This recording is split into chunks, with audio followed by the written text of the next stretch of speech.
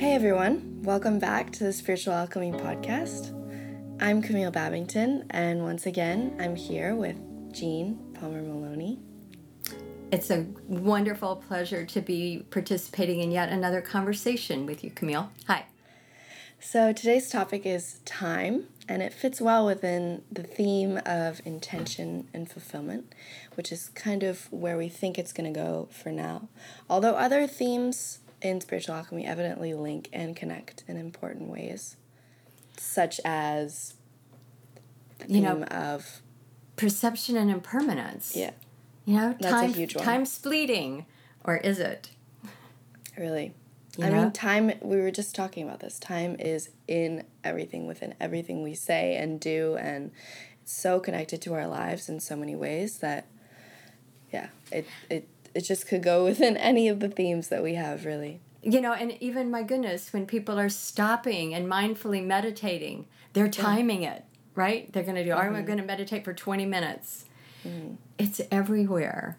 But, it's really cool and it's interesting to stop to think about all of the different ways that we understand time and the way it's passing. I mean, you could start thinking in a Stephen Hawking kind of way and go, oh, we've got a Big Bang deal and we've got time and space and we've got the universe. Or you can look at the mechanization of time as opposed to looking at the seasons. I mean, it's just the solstice just happened. And so the calendar year, the movement of our time through seasons, our day to night, some of it's things that we all can at least share and agree on, that maybe they have some sort of symbolic, if not absolutely real meaning. Farmers need to know what season they're in so they know what to plant. Yeah. But when we stop to think about other ways that we've mechanized time and the passage of time, sand clocks, sand through the hourglass, or a water clock, that was a very old-fashioned, those are very antique ways of keeping track of time. And it wasn't until the 1300s that people started interlocking gears and then pendulums, and we're not going to get into a history of the discussion of the mechanisms, but timepieces have not always been with us, and we're so obsessed with time. But as we were getting ready to prepare for this, I was really struck by how the use of personal timepieces has only been around since about the 1850s, that people depended on clocks and towers in their communities to help them know what time it was. And maybe they weren't driven to need to know what time it was. If we think about trains, the Industrial Revolution, all the things that required time, the shifts at the factory. Yeah. Knowing what time you have to show up and what time you have to leave, and it's crazy. I mean, it's so recent that it's a personal thing. It's on a personal level. And even stopping, if you stop to consider, how in the world did we decide how to divide time into hours and minutes and seconds, and how did all that happen? And actually I found out that it was the French. It was a French discovery that our decision that we would divide time into 24-hour days, splitting day and night at the 12-hour increments, and okay, well, wow, that has dictated so much of who we are right now and what we're up to. As I think about who has the right time, it makes me just laugh, because I remember as a kid growing up, and we had dial telephones, and you would call a number to get the date and the time so that you could set your watch. Really? But everybody's community wasn't necessarily on the same time, and you could always swear, you could get into a meeting and you could set your watch a little bit off, so it's like, hey, I'm not late, my watch, oh shoot, we don't have the same time. And it was so much more, it was looser then than now, when we're all on. I can be communicating with colleagues in Bangladesh, and if we're going to have a phone call at 1300 ET, my computer rolls it at the same time his does, and we're on the phone because we're keeping track of time. It's the computers, right? and the phones. Yeah. And I find it phenomenal to imagine having a day or 2 days or a week. I don't know if everybody could go a week, but could you imagine just saying, okay, we're not going to look at a timepiece. We're just going to go through the day. What would that be like? That kind of happens when I'm on vacation and I know that I don't have anything to do that day or that week. But then you always have something to do, right? You always have to go see someone.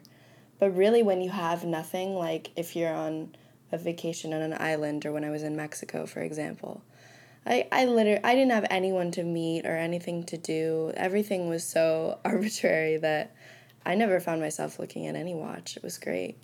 And it's sort of freeing. Mm-hmm. But, I mean, think about all of the different terms that we use to describe time. I mean, have you stopped to ponder that? Yeah. There's a lot of them. Spending time, wasting time, making time. Time is fleeting. You're giving up time. Right. I'm giving up my time. And all of them sound like time is a finite resource, that it's going to go away someday or leave or not be here, or there's never enough, or, it's kind of like spending time, wasting time, making time. How frequently do we hear people say time is the one thing I can't get back? Right. I'm But you can. It's just a way of living your life. You can always make that time back if you want it.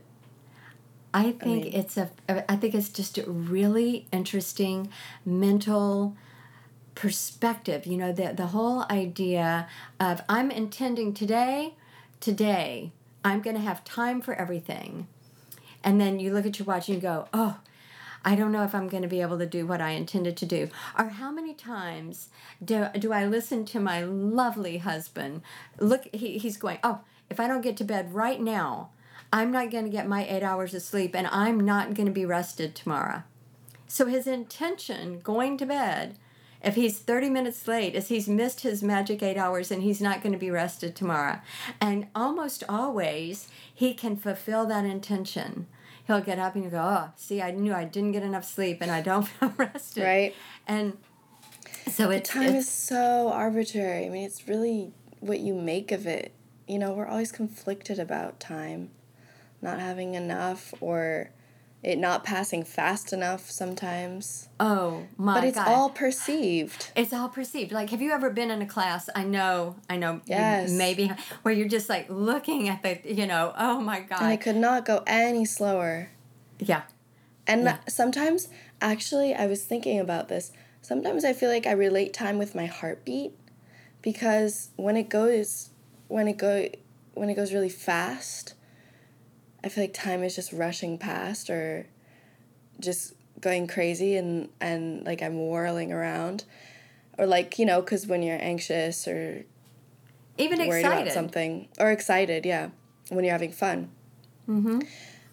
And when it's going slow and when it's calm and restful, it's like, man, could the day drag on any longer? Oh, And sometimes I feel like my heartbeat is just counting seconds. And then when it slows down and it gets faster, the time that I perceive matches that. Wow. But I feel like that's silly, The only thing I should really be relating to is the sun and the moon and the seasons.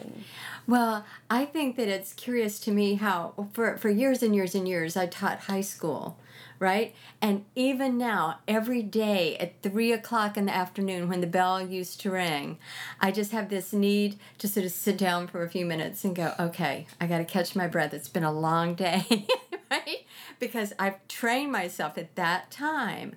But in the same way, and it's really interesting because I catch myself doing it, and I haven't done it that often. I'll go, okay, it's 11:00 and it's Sunday. Why does this feel bad? What's happening? And then it'll start triggering some memories that make me go back to that time that was so unsettling. Mm-hmm. But yeah. before we lose track of that, the speed and the relative passing of time, I've been thinking also in my 60s how it's almost a 1 year becomes a 1-to-1 ratio of your age. You know, like I'm every year passing is 1 to 61.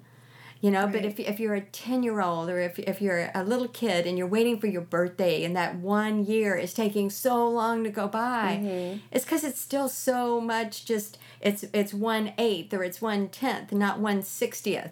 Yeah, of your life. Yeah.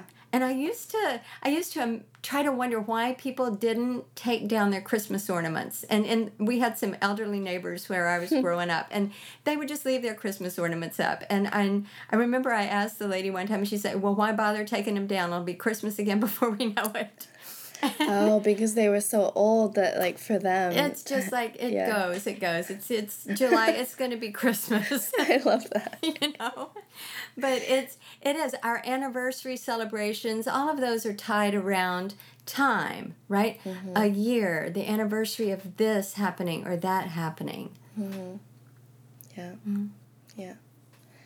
So, as we talk about time within spiritual alchemy, why are we relating this to spiritual alchemy? Why are we putting this within the theme of intention and fulfillment? What does this have to do with grief to purpose, really? Our mantra. So, one of the things I'd like to start with is the moment when you're in shock, where time stands still, basically.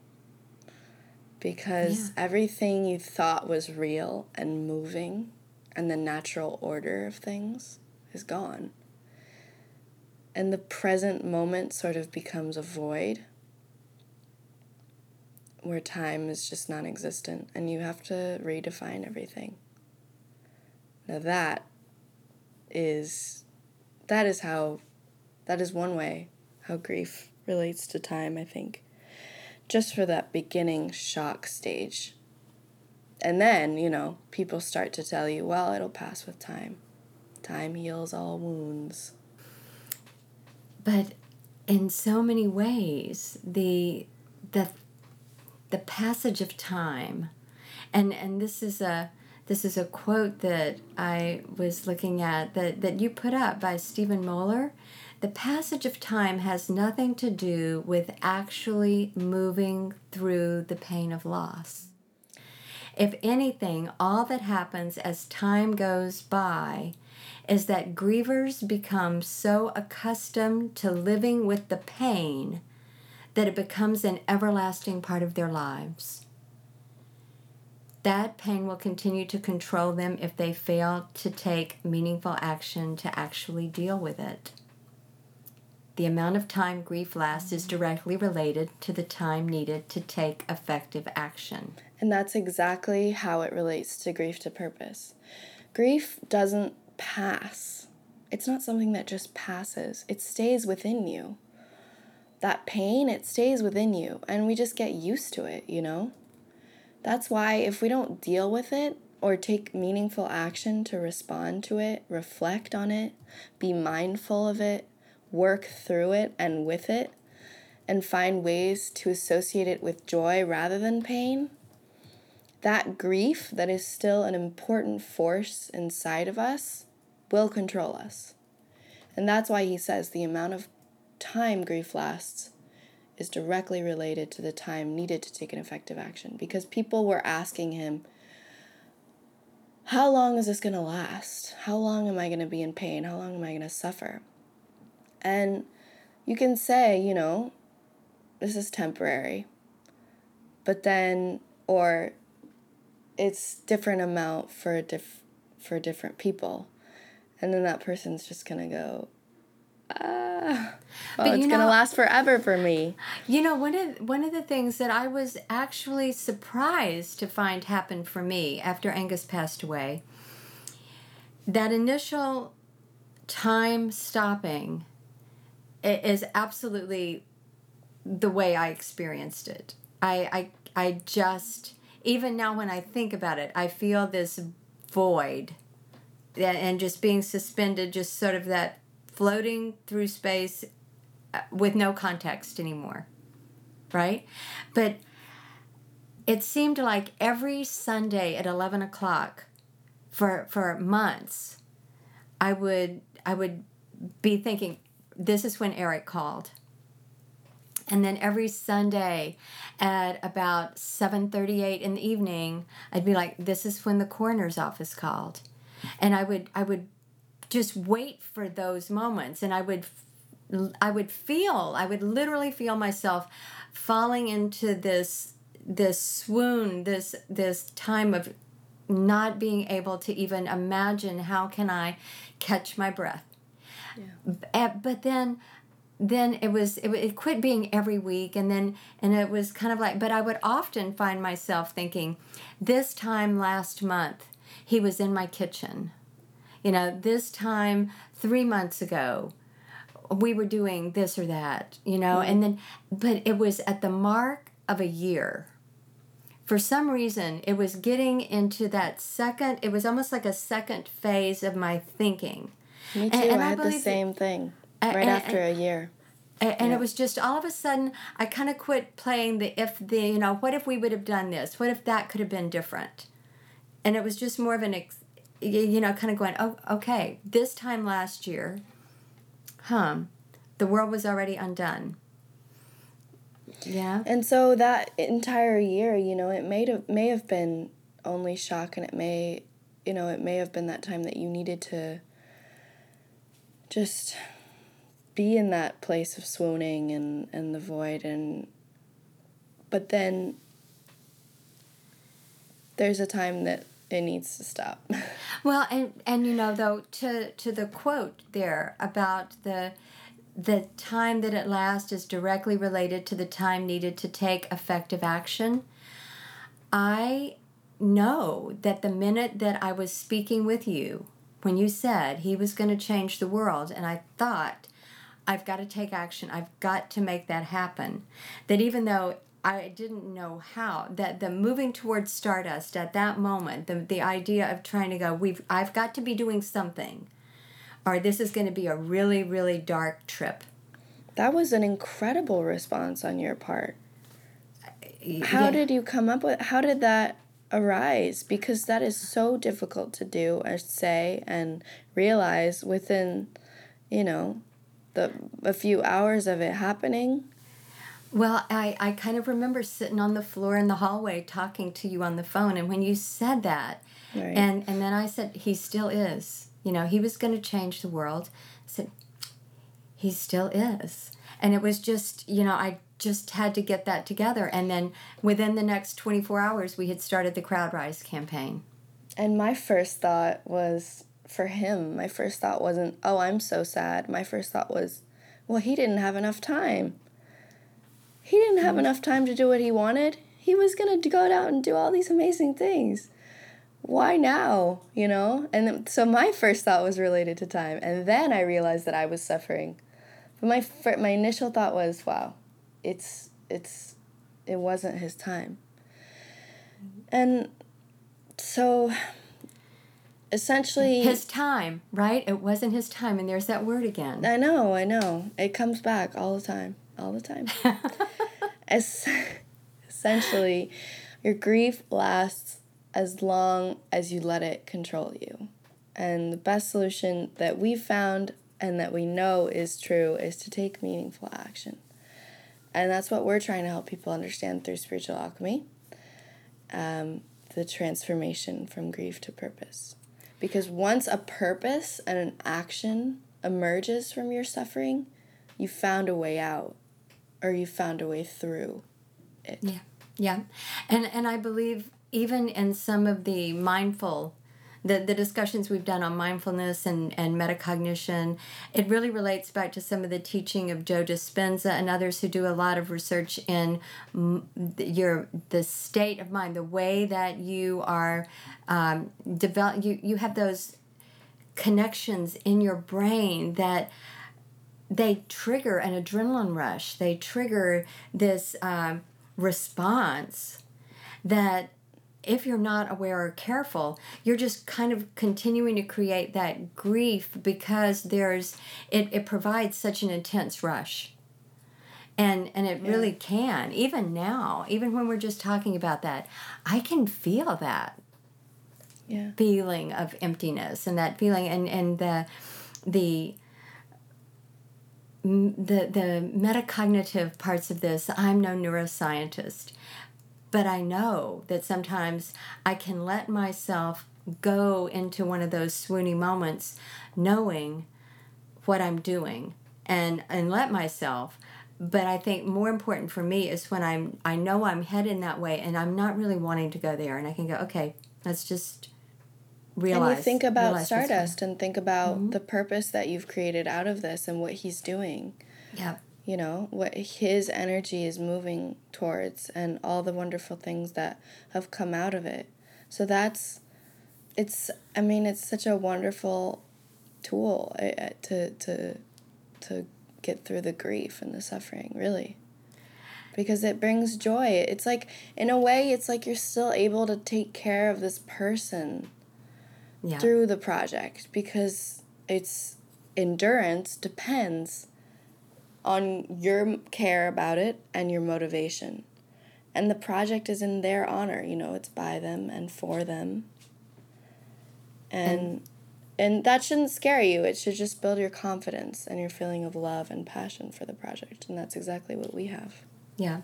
And so I absolutely think that part of what we're hoping we can contribute to the spiritual alchemy community as we're all together in this is an opportunity to raise questions, to keep the conversation going, to, you know, bring up topics or comment on what you've heard. So we do want to encourage you to please take advantage of the opportunities we provide with the Facebook group to engage, and to remember that we're all in this together, and it's about how do we move forward? How do we provide support and direction and insight and, you know, ears and shoulders?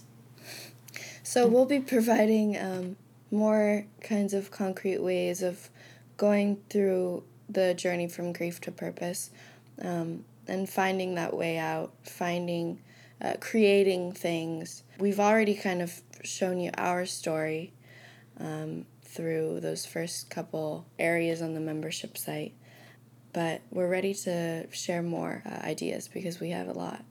So thanks for listening. Yeah, and it's a very healing opportunity to be able to offer this to you. So we're grateful, and we are very, very excited to be on this journey together. All right, until next time.